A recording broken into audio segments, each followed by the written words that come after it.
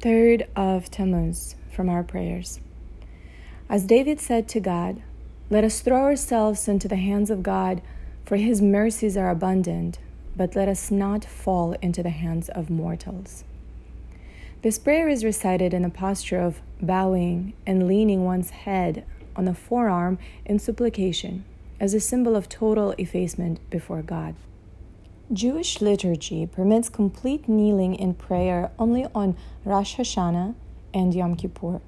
However, 3 times in Amidah, which is recited 3 times daily, there is genuflection and deep bowing in reverence before God.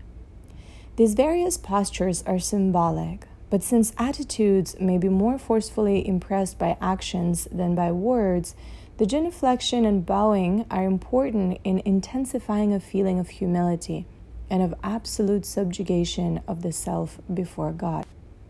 It is noteworthy that one of the genuflections and bowing accompanies the prayer of gratitude in the Amidah.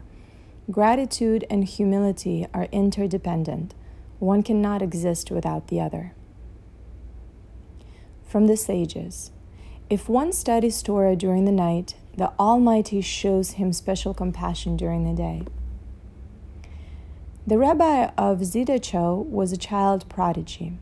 One time, one of the older scholars asked him how he would reconcile the above quote of the Talmud with the stark fact that so many fine scholars who studied Torah all night long nevertheless exist in abject poverty. Where is the special divine compassion? The child promptly answered, "Even though one lives in abject poverty, he continues to study every night in spite of his day having been so difficult. That in itself is the special compassion that you are given the strength and stamina to persist in doing that which you believe to be right. Why a person's living circumstances are often so hard is beyond our human understanding.